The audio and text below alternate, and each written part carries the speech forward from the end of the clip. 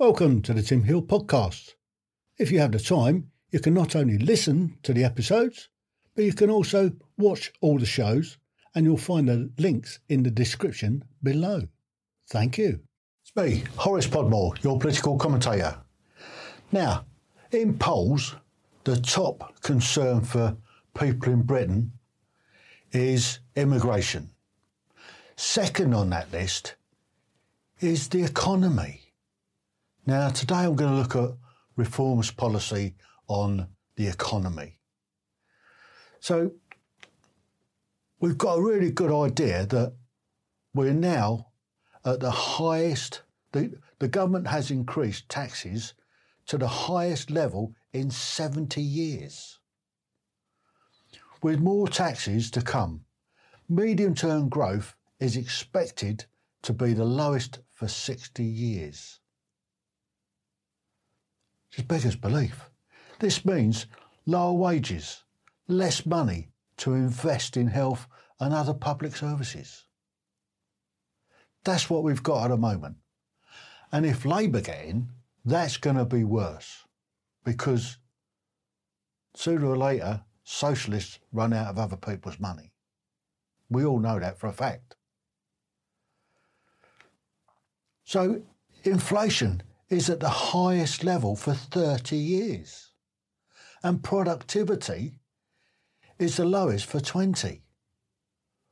1 in 9 people of working age are out on work benefits, out of work benefits, totaling over 5 million people on out of work benefits. And you wonder why people aren't fussed about going to get a job. It's just unbelievable. So, get a load of this. The combined works of Harry Potter are dwarfed by the tax code paperwork of some 20,000 pages. We've got the most complex tax regime in the world. This stifles growth and creates an industry of unproductive tax avoidance. Look at the problem with the tax. We all know that it's really complex, and there are so many little loopholes in it that for the rich and famous to wriggle out of paying tax.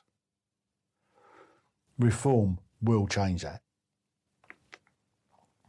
Smart money, smart people will not come to the UK and invest in it if they think that it's uncompetitive in tax terms. They're raising corporation tax to 25%.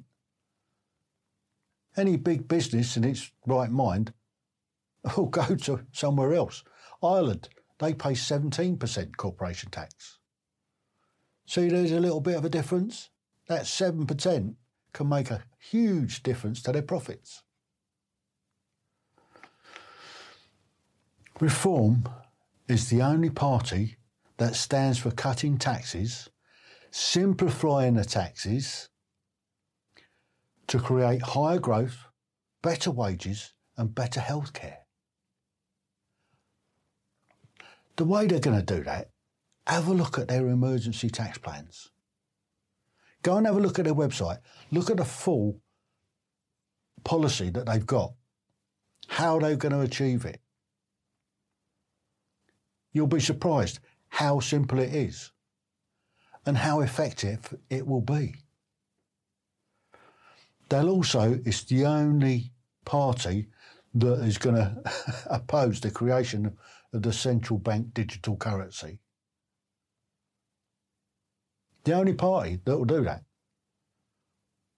Britain doesn't want to be a cashless society. People are happy having a few pound notes in their hand, or a few fivers, a few pound coins in the pocket. They don't want digital all the time. So this is one of their key policies. They're going to free up 6 million people from paying income tax by lifting the minimum threshold to £20,000 from the current £12,571 per annum. This amounts to 1 in 5 taxpayers. Basic income tax rates stay at 20%. The less well-off benefit proportionately the most, saving £1,500 a year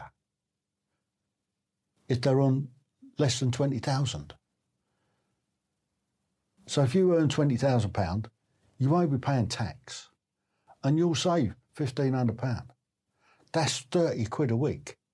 Imagine what you could do with an extra 30 quid a week. Doesn't it make sense? Because you've got that extra £30 you can spend on something you want, and then they're taking tax from that. It generates growth. It will certainly benefit me.